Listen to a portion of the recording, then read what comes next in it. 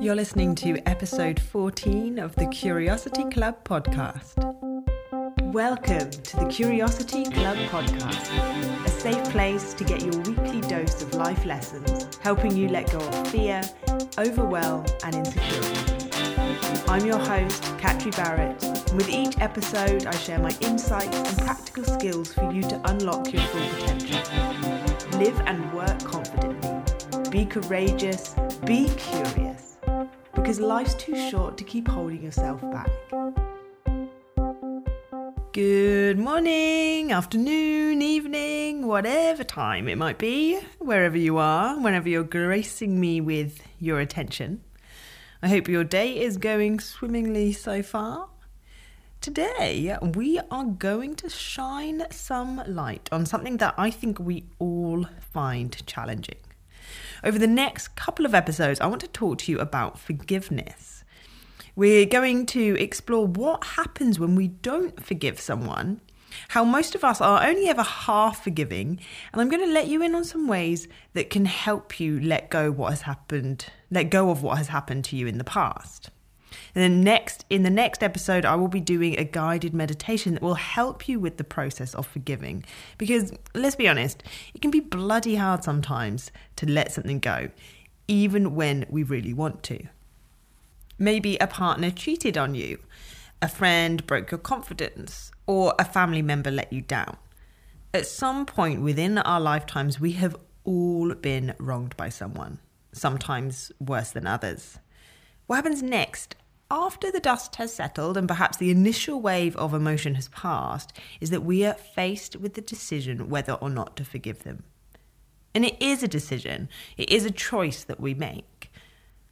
Can you and should you forgive the cheating, the lying, the hurtful remarks, the anger, or the abuse? The answer is yes.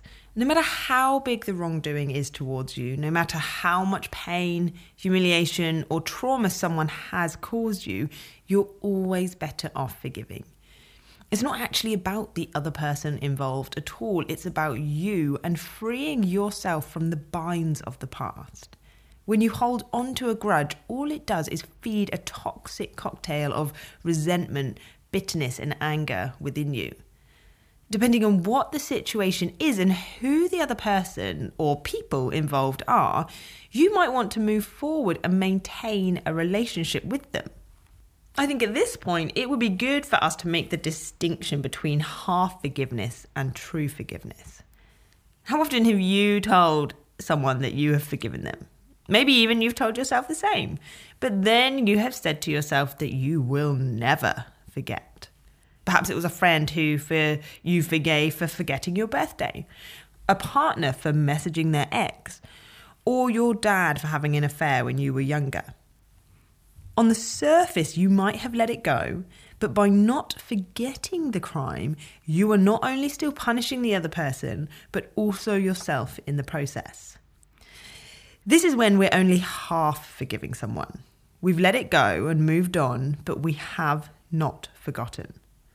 Every argument, it comes back to the surface and we self-righteously throw it back at the other person because you're the good one and they are the bad one. You end up keeping score, tallying up every time they do something that reinforces the belief that they're wicked and you're virtuous. All those little comments, perhaps a little laugh at your expense, or every time they're late, or perhaps they tell a little white lie, they all build up, waiting for the day that they do something bad enough to you that you can let them have it. This is when passive aggressiveness and snidey comments tend to come out. I'm sure we can all think of times we've uncomfortably witnessed this happening between other people. Take Karen, for example. Karen's at a party and after a few drinks, she remarks under her breath, "You'll have to ask his secretary," with a straw clenched between her teeth because her husband had had an affair with his colleague last year. And then there's Susan, who sarcastically remarks, "Yeah, you definitely should have won Father of the Year award" at Auntie Leslie's funeral in response to her alcoholic and abusive father saying that he was a family man. When we don't know how to forgive people, all of our relationships become fragile, like a ticking time bomb. It's like we have an old wound on our arm that we keep on picking at until it becomes infected. When we continue to pick at it, we risk eventually having to lose the arm, to have the arm amputated. There's always unpleasantness underlying everything, and always that risk that it will be lost. And the same goes for relationships. Forgiveness can act like a tool for longevity. Letting bygones be bygones in relationships brings durability and resilience to be able to stand together stronger than before. All half forgiveness does is toxify the relationship further. Whereas when we truly forgive someone, we're wiping the slate clean. By letting go of how someone has wronged us and forgetting about it, we're enabling a fresh start. A new beginning where the relationship can grow and flourish. If that is what we want, of course. Sometimes it might not be. Letting go and forgetting about how someone has wronged us, now that is true forgiveness. Of course, there are times when we don't wish to maintain a relationship with someone after they've done something to us. Or perhaps there was no relationship in the first place. Maybe it was a stranger who committed a crime against you, for instance. Or it was someone you were close to, but what they did was so bad that you want to cut them out. You're perfectly entitled to removing someone from your life. No matter whether it's someone you want to keep in your life or not, you do still want to forgive. Because by doing so, you are untethering yourself from them and the event. You're freeing yourself. Sarah Montana gave a really powerful TED Talk, to which I will put the link in the show notes, where she talks about her journey of forgiving the man who murdered her mother and brother. Sarah explains how holding on to a grudge keeps you connected to someone. How 7 years after the murders, she was still shackled to a man who committed the crime, because every time she thought about her mum and her brother, she would think about how awful it was that they weren't here, which would then lead her to think about why, and then the man who had killed them. He was always there, lurking in the background, until she truly forgave him.